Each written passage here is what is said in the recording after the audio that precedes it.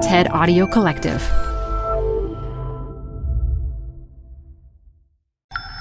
This TED Talk features design thinker, philosopher, entrepreneur Tristan Harris, recorded live at TED 2017.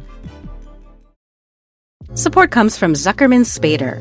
Through nearly 5 decades of taking on high-stakes legal matters, Zuckerman Spader is recognized nationally as a premier litigation and investigations firm. Their lawyers routinely represent individuals, organizations, and law firms in business disputes, government and internal investigations, and at trial, when the lawyer you choose matters most. Online at Zuckerman.com. Support for TED Talks Daily comes from Capital One Bank. With no fees or minimums, banking with Capital One is the easiest decision in the history of decisions. Even easier than deciding to listen to another episode of your favorite podcast. And with no overdraft fees, is it even a decision? That's banking reimagined. What's in your wallet? Terms apply. See CapitalOne.com/bank. Capital One N.A. member FDIC.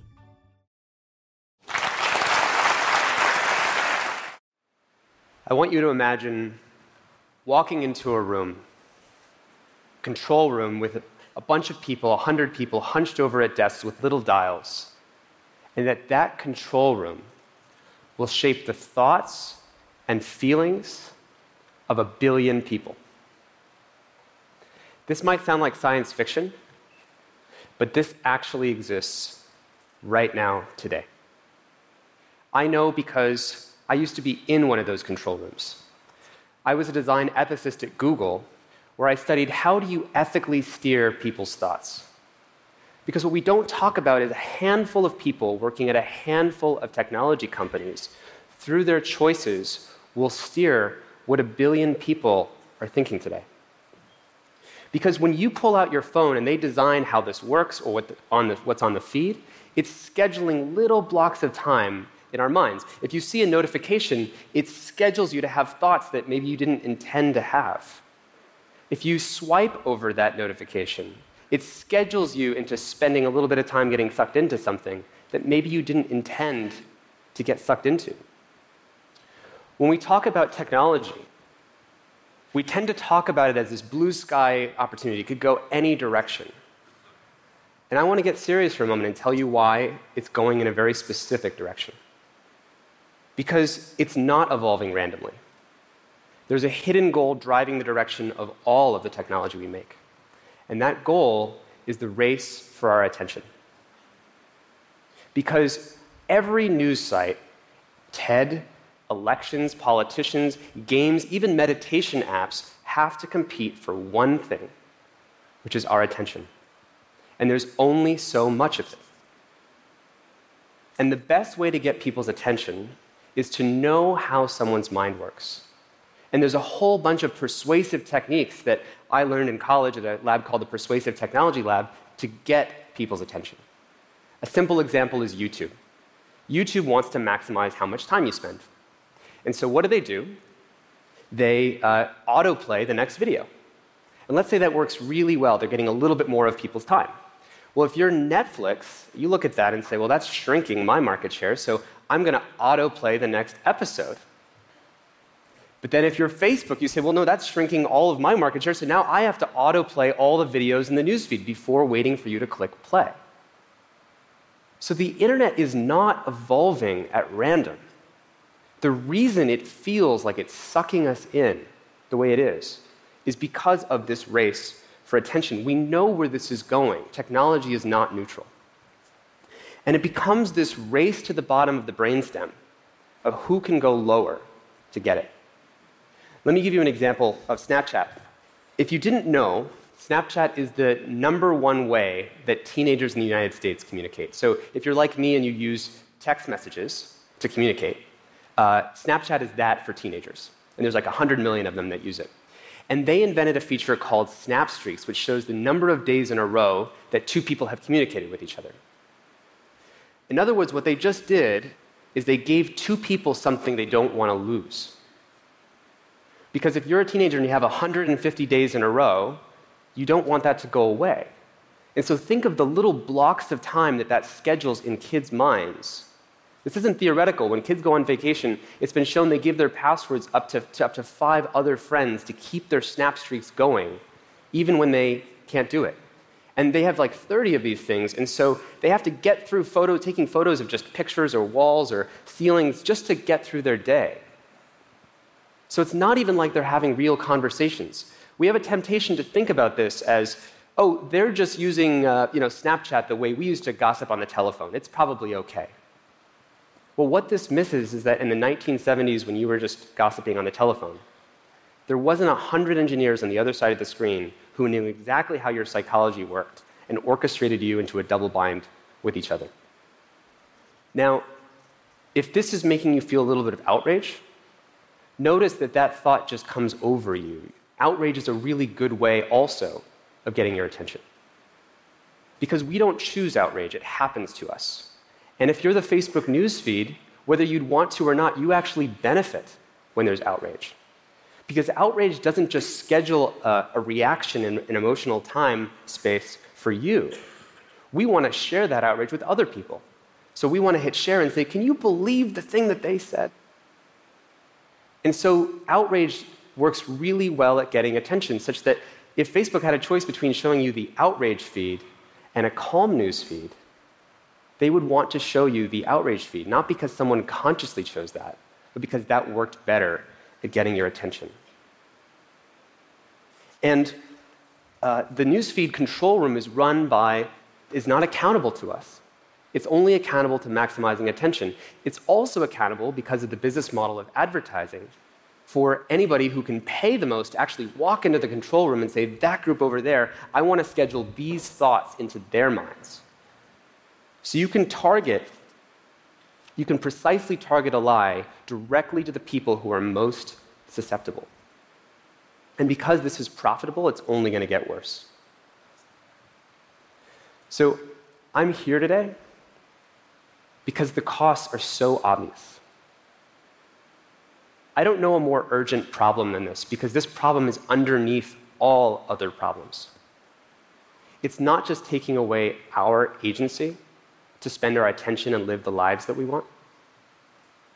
It's changing the way we have our conversations, it's changing our democracy, and it's changing our ability to have the conversations and relationships we want with each other. And it affects everyone, because 1 billion people have one of these in their pocket. So how do we fix this? We need to make 3 radical changes to technology and to our society. The first is we need to acknowledge that we are persuadable. Once you start understanding that your mind can be scheduled into having little thoughts or little blocks of time that you didn't choose, wouldn't we want to use that understanding and protect against the way that happens? I think we need to see ourselves fundamentally in a new way.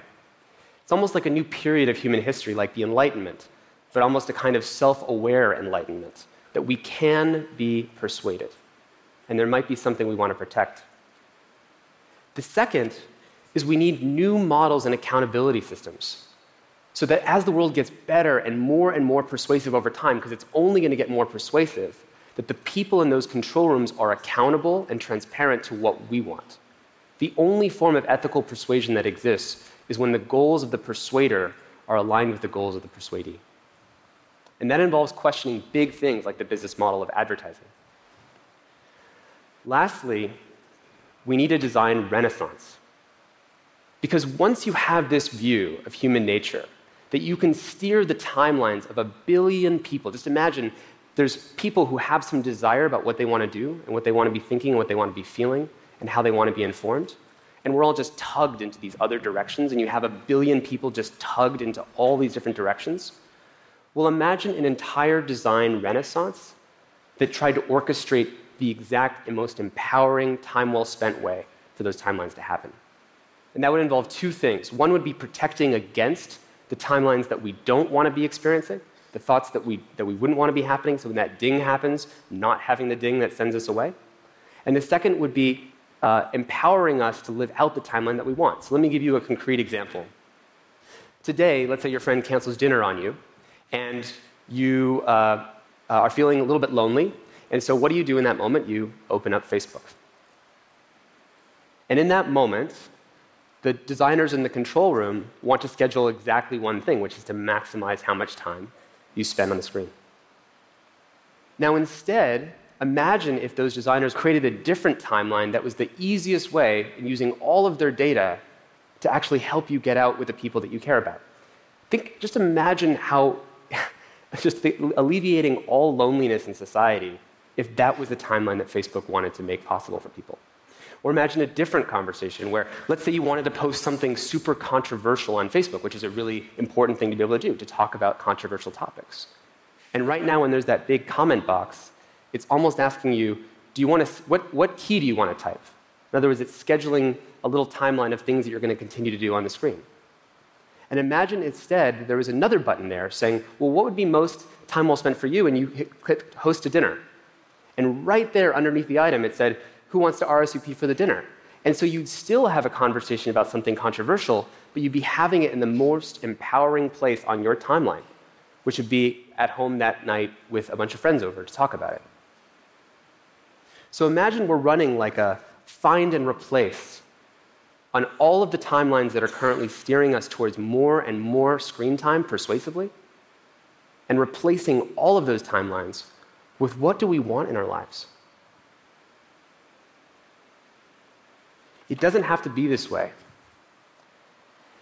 Instead of handicapping our attention, imagine if we used all of this data and all of this power and this new view of human nature to give us a superhuman ability to focus, and a superhuman ability to put our attention on what we cared about, and a superhuman ability to have the conversations that we need to have for democracy. The most complex challenges in the world require not just us to use our attention individually, they require us to use our attention and coordinate it together. Climate change is going to require that a lot of people are being able to coordinate their attention in the most empowering way together. And imagine creating a superhuman ability to do that.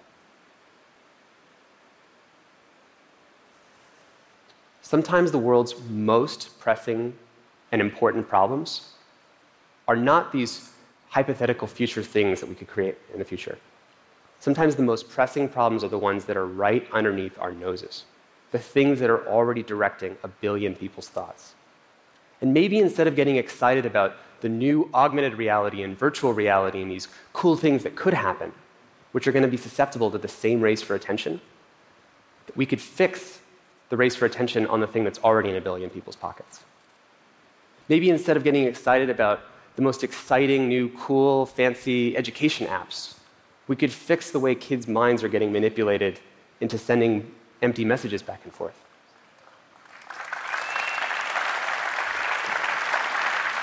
Maybe instead of worrying about hypothetical future runaway artificial intelligences that are maximizing for one goal, we could solve the runaway artificial intelligence that already exists right now, which are these news feeds, maximizing for one thing. It's almost like instead of running away to, colonize new planets, we could fix the one that we're already on.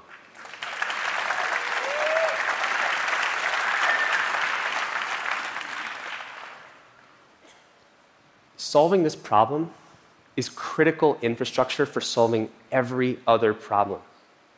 There's nothing in your life or in our collective problems that does not require our ability to put our attention where we care about.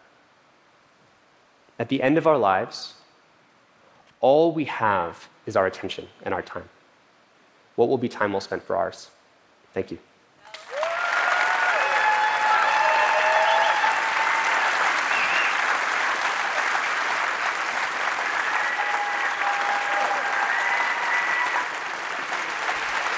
Tristan, thank you. Hey, stay up here a sec. Yeah.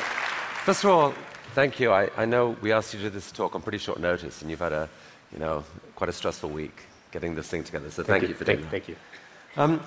Some people listening might say, well, look, what you complain about is addiction and all these people doing this stuff. For them, it's actually interesting. All these design decisions have built user content. This is fantastically interesting. The world's more interesting than it ever has been. Right. What's possibly wrong with that? Well, I think it's really interesting. It's like one way to see this is if you're just YouTube, for example. You want to always show the more interesting next video. You want to be better and better at suggesting that next video. But even if you could propose the perfect next video that everyone would want to watch, it would just be better and better at keeping you hooked on the screen. So what's missing in that equation is figuring out what our boundaries would be, right? You would want YouTube to know something about, say, falling asleep. The CEO of Netflix recently said that our biggest competitors are Facebook, YouTube, and sleep, right? And so what we need to recognize is that the human architecture is limited, and that we have certain boundaries or dimensions of our lives that we want to be honored and respected. And technology could help do that.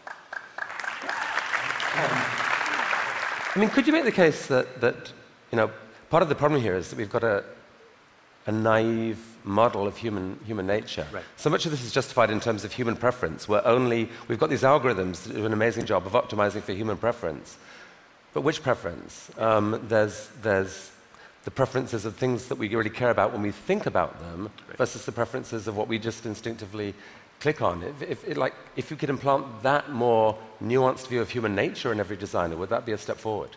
Absolutely. I think right now it's as if all of our technology is basically only asking our lizard brain, what's the best way to just impulsively get you to do the next tiniest thing with your time? Instead of asking you, in your life, what would be most time well spent for you? What would be the perfect timeline that might include something later? What would be time well spent for you here at TED in your last day here? So if Facebook and Google and everyone said to us first up, hey, would you like us to optimize for your reflective brain or your lizard brain? You choose. Right. That would be one way. Yes. Cool. And when you said persuadability, that's an interesting word to me, because to me there's two different types of persuadability. There's the persuadability that we're trying right now of reason and thinking and making an argument. But I think you're almost talking about a different kind of more visceral type of persuadability, yeah, of being persuaded without even knowing that you're thinking. Exactly, yeah. The reason I care about this problem so much is I studied at a lab called the Persuasive Technology Lab at Stanford that taught people exactly these techniques. There's conferences and workshops that teach people all these covert ways of getting people's attention and orchestrating people's lives. And it's because most people don't know that exists that this conversation is so important. Tristan, you and I, we both know so many people from all these companies. There are actually many here in the room. And I don't know about you, but my experience of them is that there is no shortage of good intent. People want a better world. They're actually, they really want it. And I don't think anything you're saying is, you're saying these are evil people. It's that a system, there's these unintended consequences that have really got out of control. Of this race for attention, yeah. It's the classic race to the bottom that when you have to get attention and it's so tense, the only way to get more is to go lower on the brainstem, to go lower into outrage, to go lower into emotion, to go lower into the lizard brain. Well, thank you so much for helping us all get a little bit wiser about this. Tristan Harris, thank you. Thank you very much. For more TED Talks, go to TED.com.